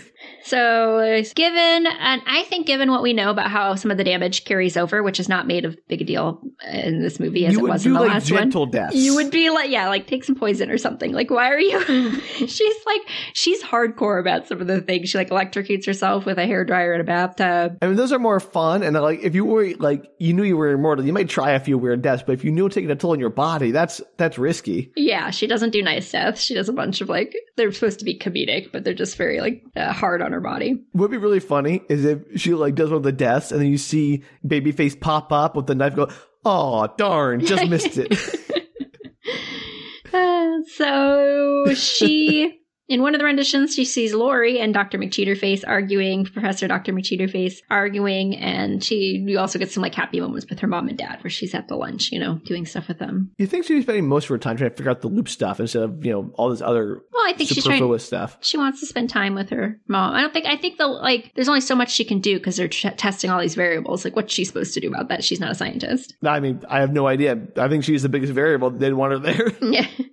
End montage after she jumps off the clock tower again. And she didn't hang herself this time, thankfully. She just jumped. Sure. And she wakes up and her stomach really hurts and she passes out. And she wakes up in the hospital as she did once before in the previous movie. And Professor Dr. McCheaterface is there as her doctor. But this time, not her lover. Maybe. She tells Professor McCheaterface that now he knows why she wasn't in his class and he has no idea what she's talking about. And introduces himself. Who are you, mysterious woman? And she suddenly realizes that, they're not cheating together in this reality, so good on her. It's amazing how little she understands how things have changed. If Laura's not trying to kill her, obviously she's not jealous of her relationship with Professor McCheaterface. Yeah, or doesn't know about it. I mean, you don't know. Yeah, sure, but I mean, I would just take everything as like not set in stone. So I guess would approach things more casually to see, kind of feel out a little bit, try to figure out what, feel out what the situation is before you just make an assumption and dive in like she does. Okay, so she suddenly realizes that as she's talking to him, she suddenly realizes that Laurie is possibly going to end up dying again because of Toombs, because Toombs did escape. He did? Supposedly, remember the babyface killer was after them while she and Laurie were... was that Toombs? The only reason Toombs had the babyface mask in the first place was because Laurie gave it to him. We don't know for sure, but she's like, okay, well, who else would be randomly in the hospital, like, chasing after them, if not Toombs? Maybe another Laurie. It could be anyone. She jumps to Toombs so quickly. Fontes, I want it to be another Laurie. That's what I think should have Well, there was another Ryan before. Like, my point is, what if they're all doppelganger? Well, regardless, she knows that the babyface killer is in the hospital, and she's afraid that Laurie's going to end up dying. And potentially because of Toombs. And she tells him that he needs to go make sure that Laurie's safe. Like, she talks him into it. She's like, just go. Okay. So he leaves. He denies knowing her at first because he doesn't want to admit he's having sex with his student. But he finally does go. She escapes her room, knocking out the cop and stealing his gun. And she's wandering the dark halls. Why is she doing this? Because she doesn't want Laurie to die. I know, but she is not qualified to do this. Well, nobody in the room is there. In the previous versions, the cop dies. Everybody's also, dead. If Laurie There's dies, nobody in it doesn't matter because she'll just reset the loop anyway. Yeah, but why would you just sit there and do nothing?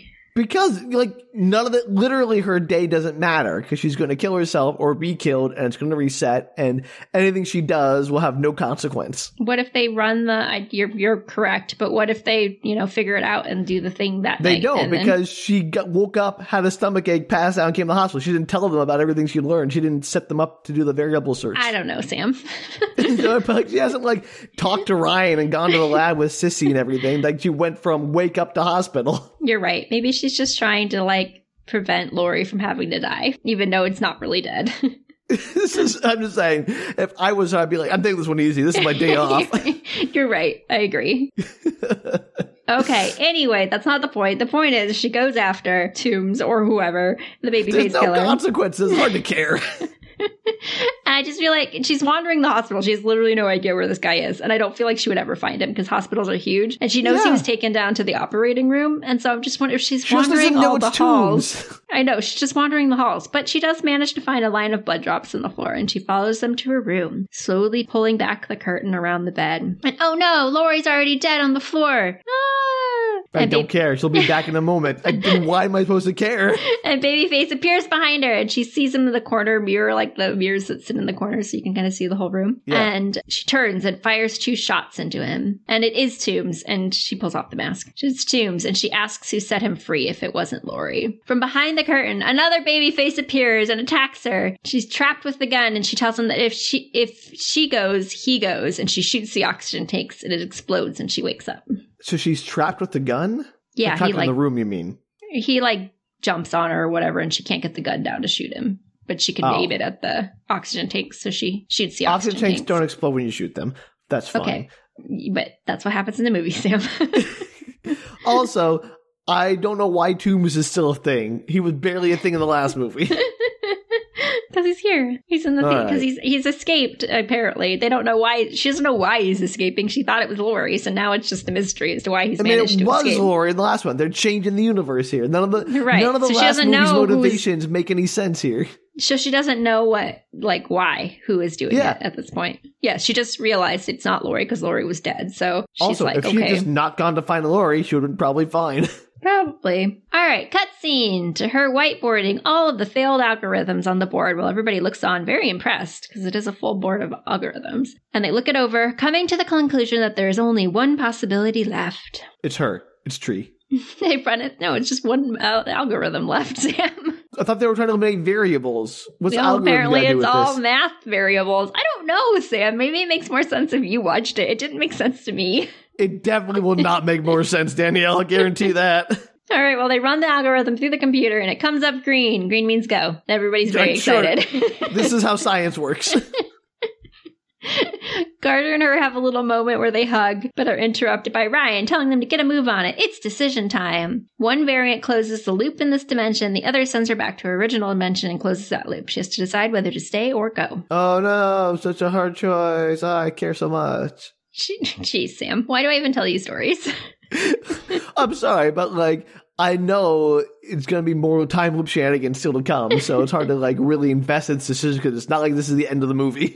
You don't know that. I fairly do. She decides to stay here, and Ryan starts the device, and it gets all glowy, and the music goes dramatic. But something's wrong. Apparently, there's a virus. Shocking.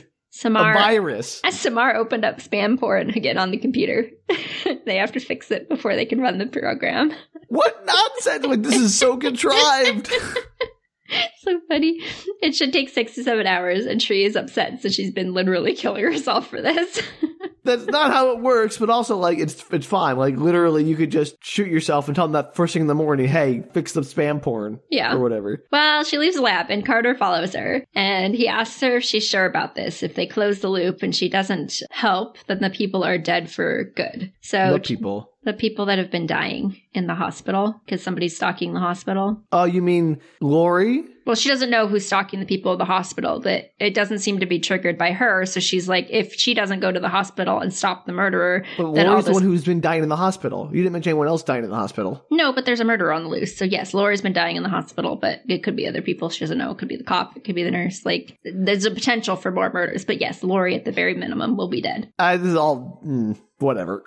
Carter's just like, okay, are you, like, if you stop the time loop and you don't go help the people and, you know, kill the murderer, then are you okay with the people that are going to end up dead in the hospital? This is a nonsense problem Carter is putting out because people are dying all the time. It can't be Tree's responsibility to stop all murder in the world. That's exactly what she says. She's like, I have to stay alive. Going to the hospital is too dangerous. And, like, if I die in the hospital, it just resets the time loop. So, like, but that's not even the problem I'm talking about, the time loop problem. I'm talking about the problem that, like, even, like, I get the idea, like, maybe helping people, but you can't put the entire burden of preventing everyone's death ever onto Tree's shoulders. Right, and that's what she says. So she says, like, I know that sounds selfish, but you have no idea what I've gone through, and I can't save everybody and be responsible for everyone. People die all the time, is what she says. Yeah, good, okay, we're on the same page.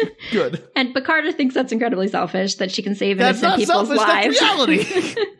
Hey, Carter, if you care so much, you go to the hospital and save everybody. I think Carter's point is, like, you know that people are going to be murdered, but you're not going to do anything about it. And, like, he thinks that's wrong. Obviously, he hasn't been living in her reality. I think she has a point, too. I think this is supposed to be like a trolley problem or, like, yes. Is an action the same thing as action? And I don't think that holds water.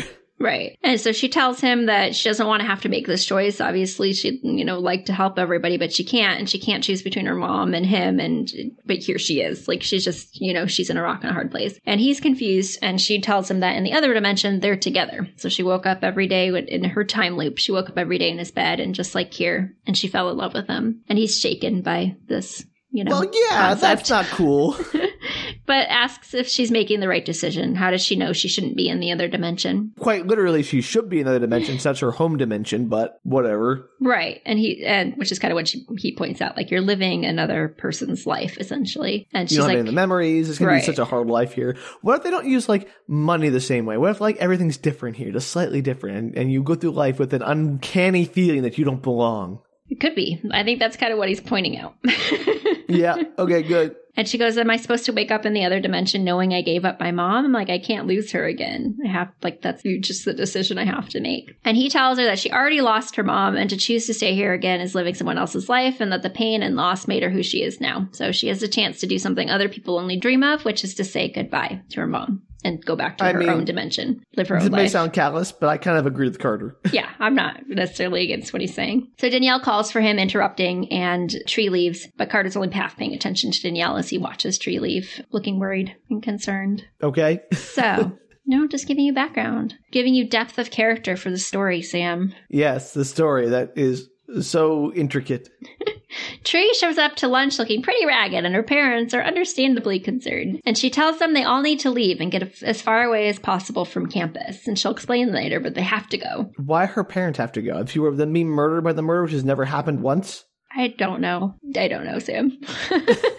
You're just throwing out things here, Danielle. I mean, it's not unreasonable for me to question why she's telling her parents to get away from campus. Right, I agree. She could just skip lunch and just go by herself. But no, she decides to get her parents involved. Or she could just go to lunch and then, like normal and say, okay, see you guys later. Like, they are not involved in any part of this. Yeah, they have not yet been involved. So I don't know why she involves them. But they agree. They're like, sure, we'll go. Like, clearly concerned for her. And meanwhile, Ryan seems to fix the issue, the porn issue, and is ready to start the machine. So Tree is driving in a car with her parents. And it's pitch black outside. Her mom leans back and tell her, she's like, you know what? Trying to make her feel better. She's like, you know what? I'm craving one of those giant cinnamon rolls from that bakery in Morro Bay. And Tree, of course, has no idea what she's talking about. And her mom is like, from your birthday last year, you ate 2 of them? How do you not remember those? You loved them. And Tree mutters, just like we told her.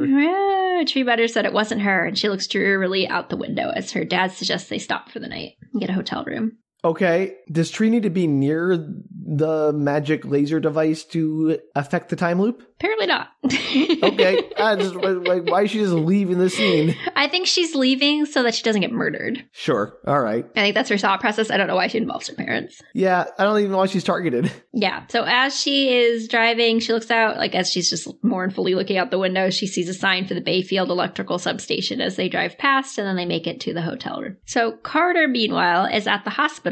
You told him to go, and he did, Sam. Thank you very much. Well, look, if he wants to be a big dang hero, he can be a big dang hero. No one's going to stop him. He's going to. He's at the hospital wandering in the dark halls looking nervous. That's a really good way to accomplish your goal. Go there unarmed, wander around aimlessly until you're stabbed. I don't know if he's unarmed. He might have something with him. He sees Lori and calls out for her, but she doesn't hear him, and he rushes after her. How's she not hear him? Because she's just about to round a corner. Like, he's way at the other end of the hall. Yeah, because corners block sound. I forgot. I don't know, Sam. It's dark. There's nobody there. She would totally hear him, but that's not the point. Darkness blocks sound, too. The point is he's rushing up the hall, and then creepy Babyface appears behind him from a corner and starts to follow him. Perfect. Great. In the hotel room, Dad leaves to go get ice, and Tree's mom asks her if she's pregnant. And if not, is it a boy? And Tree's like, no, I'm not pregnant. And no, it's not a boy, but yes, it is definitely a boy. It's complicated. And she asks if her mom had ever wondered what it'd be like without her dad, or if she had to make the choice to never see him again for something else that was just as important. What would she do? And her mom is... All right. I'm sorry. I hate to bring this up again, but Tree, it's one boy in college. There are many other boys in the universe. Like, you don't need to... Like, this is the only chance at love I'll ever have in my life. It's not true. That's not how love works. I think it's I think Carter is supposed to represent, like, a future. Like, she can either stay in the past with her mom being alive and live that life and not have I get that. I understand that she's the past and the future. The metaphor is good. But the way the metaphor is presented as, like, oh, if you don't go with Carter, you will never have love is nonsense. I don't think that's what she's saying, because her mom literally says next, like, everyone has to make hard choices between what they have now and the future. She literally is like, that's what your choice is. What you seem to be talking about is like something that's happening now versus something you could potentially have. I think Carter's just a fill-in for the future. Okay. But she'll have a future in this universe too, is my point. Yes, but she's not going to be like, remember all the things that made her who she is. Like, she's like, as Carter said, living a separate life. The uncanny life thing is still true. But my point is that, like, that's the bigger question. The question isn't, oh, will I ever have a future? The question is, do I fit in here? Right. And so that's part of it, I think, but it's also kind of like, well, what am I choosing? Am I choosing to live in the past, or am I choosing to, move on from something that happened in my own life? Sure. Okay. And she asks her mom how she knew her dad was the one, and her mom's like, well, I didn't. I just took a chance and followed my heart, and that's how love works. It's leap of faith. That's very wise. On the TV behind them, because all TVs just give you information. Oh, no. Magic TV exposition. The news reporter is talking about the hospital, and she turns the volume on. The reporter announces there have been 3 fatalities so far: a nurse, a police officer, and a student. And they show the pictures of each one, and the student is Carter. Oh, shocking. Oh, no. You went to the hospital and you got killed. That's not surprising anyway. She calls Ryan trying to stop him, but he doesn't pick up the phone, and she grabs the keys and rushes out, her parents yelling after her. Of course he doesn't. No, it's because they show it, and he's like in the middle of mad scientisting it with the Obermann sphere. He's like, it's working! And the phone's buzzing in the background. Yes, that's what you do. Every time you work on something and it's working, you stand around yelling, it's working! You don't do that in your science lab? Oh, every day, Danielle. Are you kidding? I just assumed you had your gloves on and your white coat and your goggles and your safety goggles, and you were like, science. That is the most accurate thing you've ever said, Danielle. I have to assume that's what your life is like on the daily. I don't know what else it would be like. Well, if you ever watched movies, you wouldn't. I would assume it's like that. Yeah, if movies are your only reference point, that's exactly what you got. Perfect. Meanwhile, the system is counting down in the lab from 10 to break the loop as they stand around. Again, not hearing Ryan's phone vibrating. She drives past the electrical substation and U-turns, heading towards it, realizing she's never going to make it to the town in time. She barrels... How's she know they haven't already done it? Because, I don't know, maybe it'd feel differently? I don't know, Sam. So she barrels... Because, like, if they've already done it and she's planning to crash into the substation to disrupt the electricity and kill herself... I think she gets already done it, then she's dead. I believe when she's in the... I feel like in the hotel room, she gets a text like, we got it to work. We're going to start it soon or something. And so, like, theoretically... But she doesn't know what soon means. It could have been minutes ago. Okay, it could have, but she's assuming it hasn't yet. Otherwise, this plot doesn't make 10 sense, Sam. Like, this is the margin of error of 10 seconds at best. Okay, well, she barrels to the fence. She drives head on into the substation, the towers, taking out the power and blowing up one of the stations. Sure. And she's dead, and the loop resets. Yeah, she wakes up in the dorm and looks at Carter and says, that's the last time I'm dying for you. And then she grins. The end. Yes, that's the end of the movie. That'd be kind of funny. It's almost done. Cut scene to the lab. Ryan is fixing the device and asks her if she's sure she wants to go back. And she says yes, that she has to take a leap of faith. So she's decided to drop her mom like a hot potato and go for Carter. Mm-hmm. Yeah, I mean, sure. Teenagers, I guess he's maybe, 19, something like that. 19, 20, probably. Yeah. I don't think it's the wrong decision. I mean, I think it's a rock and a hard place, as we discussed, but I don't think it's the wrong decision either. I just think her reasoning is not necessarily sound for why she's making the decision. No. Well, kind of. We'll get there. Back at the house, she runs into Lori, and she tells her that she's glad to see her. And then Professor McCheaterface comes up to pick her up for her shift, like he drives up in the car. And Tree's like, he's not worth it. I've dated a married guy before, and, you feel really crappy about yourself, and you deserve better than that. And, you do you. Go Girl be power. Better. Yeah, they hug it out, and Lori looks thoughtful as she leaves. So she heads to Danielle's room to make amends, and Danielle looks surprised that she's in there, and she's clearly, very uncomfortable that she's walked into her room, and a man comes out wet from her shower. And It's not Carter. It's not Carter, and Danielle tries to cover, and Tree grins and is like, never mind, bye. You go. I mean, again, she's living in this universe, none of this is her problem. Yeah. Well, she's trying to make amends with everything. I don't know if, when she leaves, does the other one replace her? How does it work, Sam? I mean, that's my point. If she is displacing Slaver from this universe, she's literally murdering another version of herself to occupy this universe, which is unconscionable. Well, yeah, I don't know. I don't know if she leaves and then the other one appears, I would hope. I don't know how it works. I cannot explain it. My point is, whatever she's doing here is probably not helpful. It's much like I was saying about earlier when she was in the hospital. None of this matters. She is out of this universe, apparently, and she should not mess up someone else's universe. But I would try to leave everything on good terms as I leave. But that's not your, what you think are good terms, not the terms that your other person wants. I suppose. I tried not to murder anybody or be rude to anybody on the day that I was there. Sure, but I wouldn't go around actively trying to influence or change my relationships with people because I don't know how that might affect the next person, the other me this is nonsense, but the other me who would occupy my position when I leave. Anyway, Tree heads to lunch and asks to speak with her mom alone, and she tells her that she just wants her to know how much she loves her and that she hopes that she becomes half the woman she is. The mom's obviously a little confused, but tells her that she's the woman she is because she had Tree, and she knew when she saw her that it was the best kind of love, and that kind of love changes a person to be better, and Tree changed her for the better. So they hug it out, and her dad comes with a cake, and Tree gets a slow motion moment of memorizing her for her future. You can tell she's watching her mom to have it like a little keepsake in her pocket. Okay, I get it. Cut to the device. It's time! Exclamation point. Yay! So as the device charges and starts to glow, the Dean storms in, telling him they weren't supposed to work with the machine, and unplugs it, turning it off, and he carts it out of the office. The power's all flickering, too. Of course, the Dean just had to barge in. Oh, no! Carter's like, it's not a big deal, just die and reset it, and we'll do it again tomorrow. And she, again, is like, I get weaker every single time I die, and I'm not sure I can do this again. I'm kind of getting to the end of my rope here. Yeah, no kidding. So I would really like to just steal it back if we could do that. And after an inspirational speech from Ryan about how scientists solve problems, they decide to heist it. Boo! So it turns into a heist movie.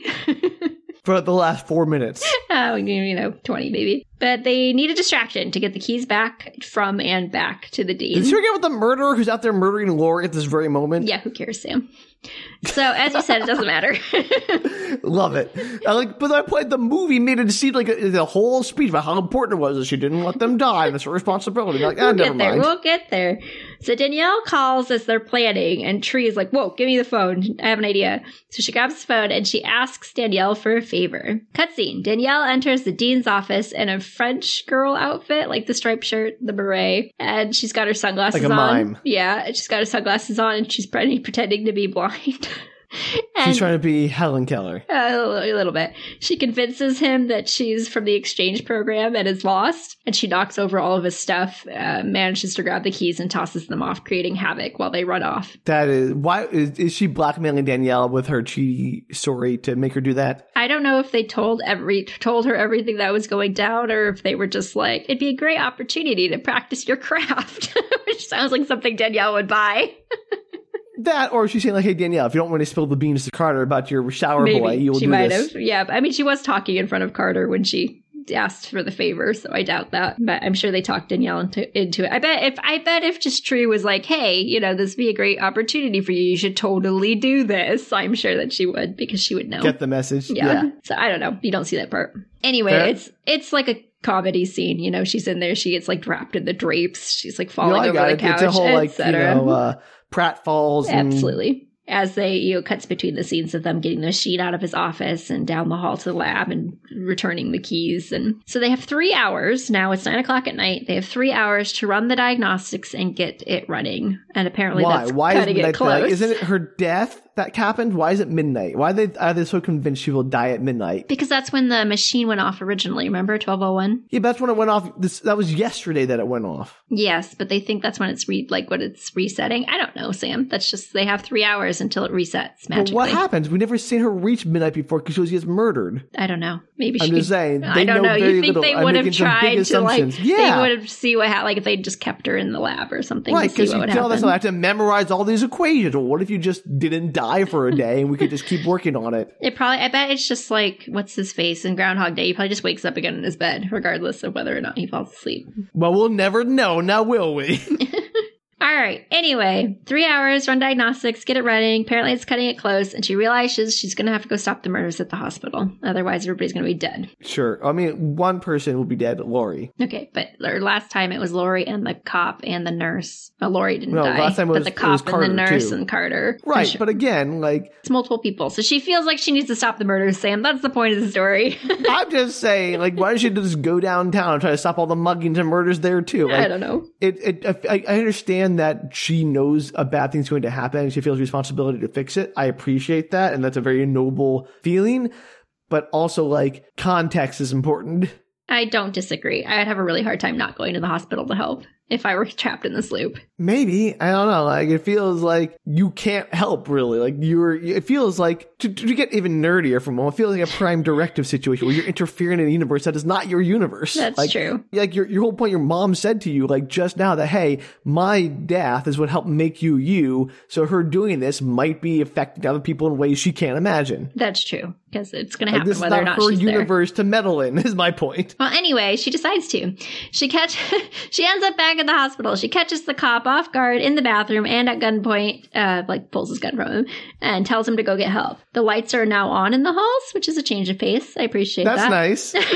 She rushes into the hospital room with Toombs and shoots him just as he goes for Laurie, grabbing Laurie and dragging her out. The power flickers back on a campus, and it's flickering, and Dean realizes that he's been played and runs off to the lab to try and stop them. They stack a bunch of furniture in front of the door to block him. So intent on interfering personally in this one minor thing on this campus. I would agree he's like an 80s villain. It has that vibe for sure, as you said earlier. Yeah, very much the Dean from Animal House or whatever. Yep, exactly. Back at the hospital, Laurie and Tree are running through the halls, and she tells Laurie that at first she thought it was Tree that the murderer was after, but it's not. It's Laurie. And Babyface appears in front of them, and Tree raises her gun, and she yells. Is it Danielle, now jealous of her sleeping with Dr. Professor McChewderface? No! She goes, it's over, Gregory. Do you remember who Gregory was? Is he the Dr. McChewderface? It is. Why is he killing Lori? Okay, we'll get there. We're going to get there. I mean, this is so dumb.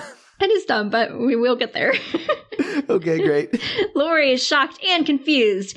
Tree explains that his wife must have figured out that he was cheating because she saw them arguing earlier. Remember that scene? No, I don't, but I'll take your word for it. It's when Carter and her are talking. She looks over his shoulder and she sees them arguing. Danielle, but I do not remember a lot of what you said already. So his wife figured out that he was cheating, and instead of doing like anything normal, like a divorce, he released Toombs so he'd be blamed. And basically, he took a page out of Lori's previous handbook that he didn't know existed. He released Toombs. Let me get there. So he released Toombs so he'd be blamed and possibly kill her, but if not, he was going to kill her anyways, and Toombs would be blamed. So the plan was to kill Lori, and that would solve the problem in his marriage. You said we're getting there, Danielle. You did not get there. You lied to me. You hear police sirens in the background, and Tree grins. She's like, you hear that? You're going to jail. And Gregory Why? grins. There's no evidence against him. There's nothing. All they have so far is Tree busting in here, stealing a gun from a cop, shooting a man in the hospital bed, and then despite all the nonsense, this is just like the end of the last movie. As we established, it does not matter, Sam. Oh, it's infuriating. So Gregory grins back, and he's like, oh, there's one small detail you forgot. It's his wife! They turn around, and his wife is behind them. Why is she on board with this? She shoots Lori in the stomach. Why is his wife like, yeah, you know what? Even though you're the one who cheated on me, I want to team up with you. Like, I love you so much. I cannot tell you the motivation.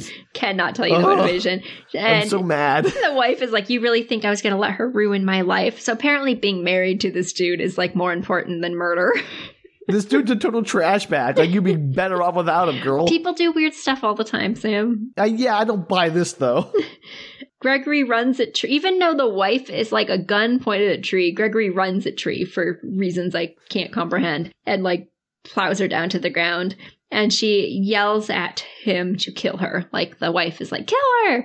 And Gregory slams her head into the ground and stands up. And his wife asks if he'd like to do the honors and hands him the gun. He's like, love to. And he raises the gun to Tree. But then he pauses and goes, oh, I almost forgot. And turns the gun to his wife, shooting her instead. What is going on? Nobody makes any sense in this movie. None of these motivations make any sense. And he goes, I want a divorce. You could just had a divorce. Wild. What is with this? Wild. This is nonsense. Don't you want the backstory of like these two, this couple? Like, what is going on with this couple? Yeah, because like there's very insane situations that would lead to this particular outcome. There's nothing here that makes sense. He then raises the gun again to Tree, and the cop finally reappears, yells at him down the hall to, release the gun, and Tree runs for it. What do you think is going to happen here with the cops pulling up? Like, how is this not going to end with him? Like, he was fine up until the moment his wife shot Lori. Like, he was still like, I don't know what Tree is talking about. This crazy woman busts into my hospital, murders one of my patients, and then threatens me with a gun. Officer, please arrest her. Are there's like security cameras anywhere in this hospital is what I really want to know. But, like, none of them show, like, I assume if there were, Dr. McCheaterface would have known that and avoided them. Like, there's no evidence tying him to Toombs or any other problems. Yeah, as far as I know, that is absolutely true. But now there is. So, like, another situation where inaction would have solved all the problems. That's like every story that we recap, Sam. Kind of. To make their own problems worse. So Tree runs for it as the cop distracts him, and she runs into a room with what looks suspiciously like an MRI, and they get into a fight, him throwing her through a window. How's MRI suspicious? It just looks like suspiciously looks like an MRI. It looks like an MRI machine. I'm assuming that's what it is. But why that's suspicious? It's not suspicious. You mean that the movie makes a big, obvious pan across it? Like you'll see, Sam. You'll see in just a moment. Okay, I'm just telling you that it's not clear if it's an MRI, but it looks like an MRI. All right. It's not like they walk into the room and go, oh, it's an MRI machine. So she's pretty beat up. She's on the ground. She's like climbing through the grass, and he approaches her, and she pulls a screwdriver out from her pocket. And but the magnet of the MRI turns on and pulls it out of her hand. And he laughs, and the camera zooms in on the no magnet sign on the MRI, and she shouts at him to wait. She has something to tell him. She's like, wait, hang on. And he's like, why is he waiting? Don't listen to her. Yeah, he gets all confused, and he pauses just long enough for her to slam the button on, that big giant red button that turns on the MRI, and a wheelchair bounds across the floor, pitting him to the machine. And then she points the screwdriver at him and lets go, and it flies across the room, plunging into his heart. Okay. She turns off the machine and collapses against the wall. Excellent. So she did not save Lori, did not save the wife, and murdered Gregory. Good job coming to the hospital. That really helped things out. Outside The police and medical teams are very busy, and Lori's going into emergency surgery. I think she's going to be fine, though. Don't worry about it, Sam. Okay. So why, again, never mind. Move on. I'm going to be mad about this for a while. Carter's there. I don't know, for funsies. I guess he showed up because he was concerned. And even though she had told him to stay away. And he just couldn't help himself, so she tells him that she hopes he knows that she's only going back for one reason. And he reaches out to kiss her as the team with the... I hope it's not him, because it's dumb.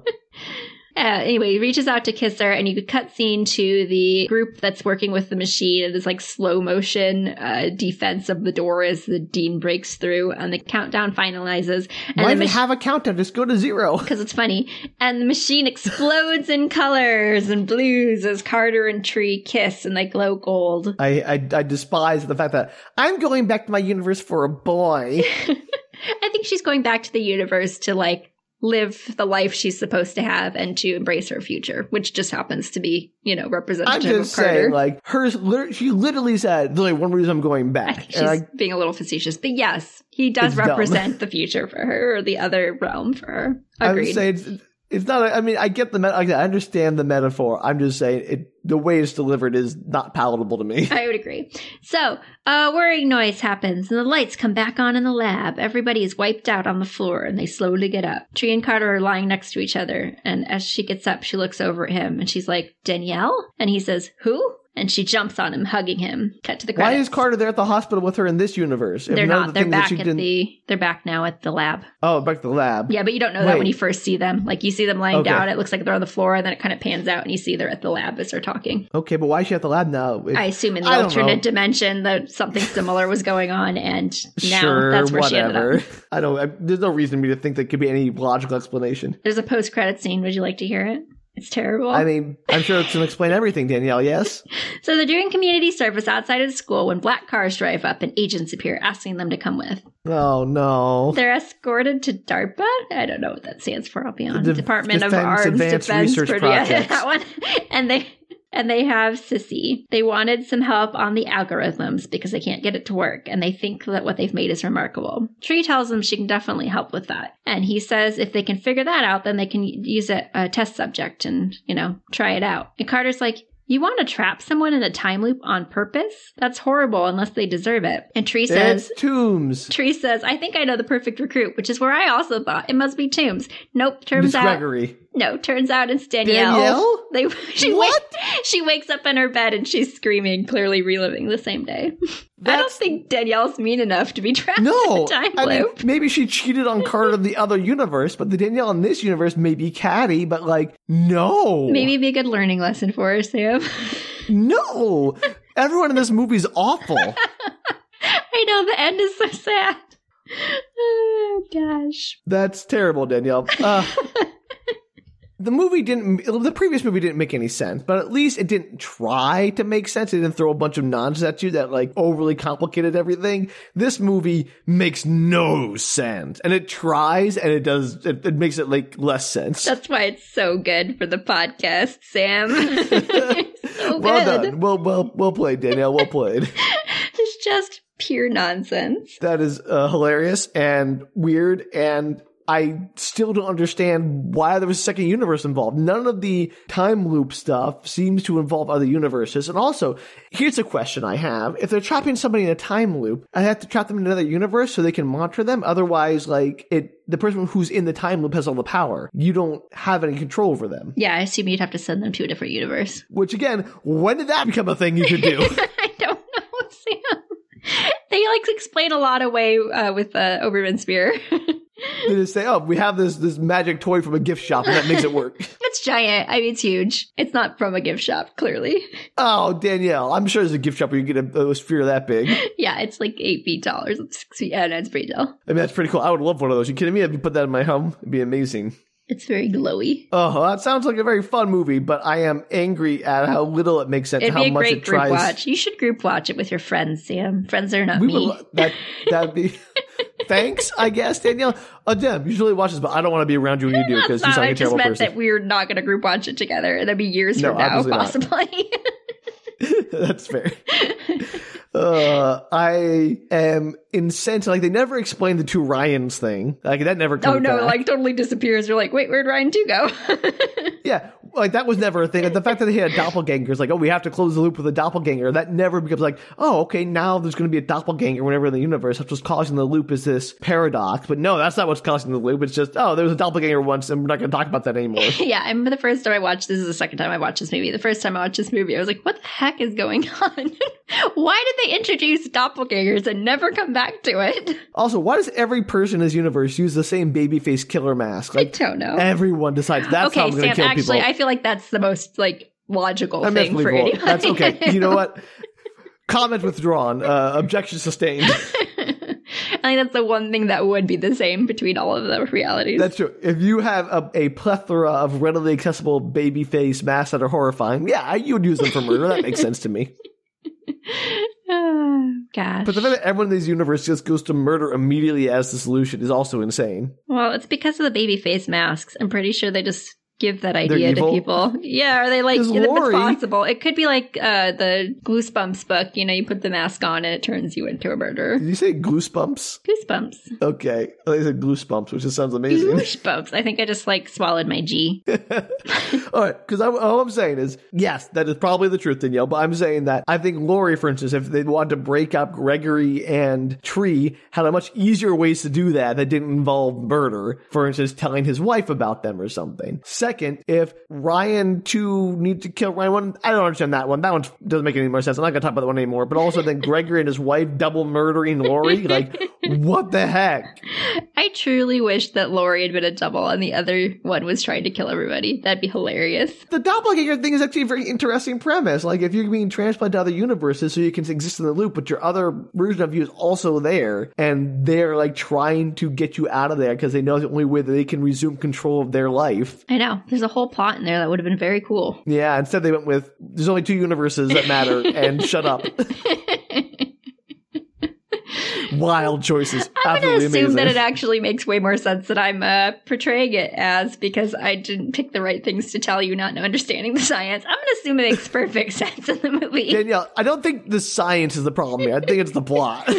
Well, maybe I didn't tell you the right plot lines. Maybe I missed stuff that made sense. Listeners, if I missed things that make this whole movie make sense, please write in. Well, I mean, Danielle, if the science starts with a proton laser, and unless they mean a laser shooting proton, like interacting with protons rather than a laser composed of protons. I don't know. Maybe you should watch the movie and look at the device. You can tell me more when you look at it. Yeah, I look at the movie prop. That's going to answer my questions about the makeup of the laser beam. Sometimes they have the computer shots. Maybe there's some interesting information on there about it. Okay, right. I'm getting right on that, Danielle. That's how I'm going to spend my afternoon. It's a good movie to spend an afternoon with. I highly recommend it. It sounds like it's a very fun movie, much like the previous one. I think I would have a lot of fun with this movie, as long as I didn't think too hard about it. Yeah, you can't think too hard about it. Exactly. Which is unfortunate for the premise of our podcast. Yes. Which is all about thinking too hard about things. That's why you bring movies that you shouldn't think too hard about. Exactly. Good job, Danielle. Well done. Thank you. And that comes as the conclusion of Spook Retorts. And even though Spook Retorts is over, we'll still be doing Hyperion next week because the horror never ends. It continues forever. I'm trapped in my own living nightmare. Well, if you want to help us fund an investigation into Tree and why she is in prison for multiple murders in multiple universes, you can send your donations to us at patreon.com/bookretorts. You can also write in at our website, bookretorts.com, or tweet, Instagram, or Facebook us at bookretorts. If you want to write to us from this universe or another one, please do so. Yeah, if you're in an alternate dimension listening to our podcast. On a loop, which is the absolute worst torture in the universe. I would be curious, though. Like, is it the same movies? Do we cover the same things? Is it reversed? Is Sam covering my movies and I'm covering his stuff? Well, there's a real twist. Am I doing Hyperion in the alternate dimension? Oh, no! Oh, no! The real horror, Danielle. You have to read Hyperion. I don't think I could handle it. Well, yeah, if that happens, please reach out. But until next time, stay out of time loops, I suppose. Yes, please do. And hopefully there will be a next time. Bye. Take care, everybody.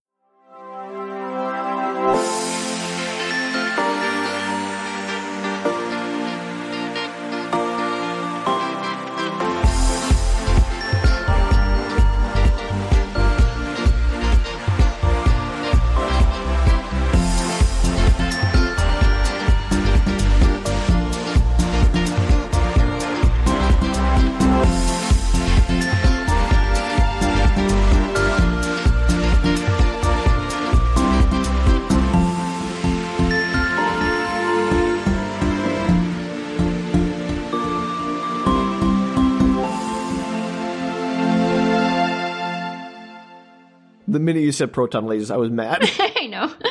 That's why I always, every time I do a movie or book or whatever that has some kind of like sciencey stuff, I always write down verbatim what they're saying because I'm like, this is just stupid. I can tell. I appreciate I can feel it in my bones.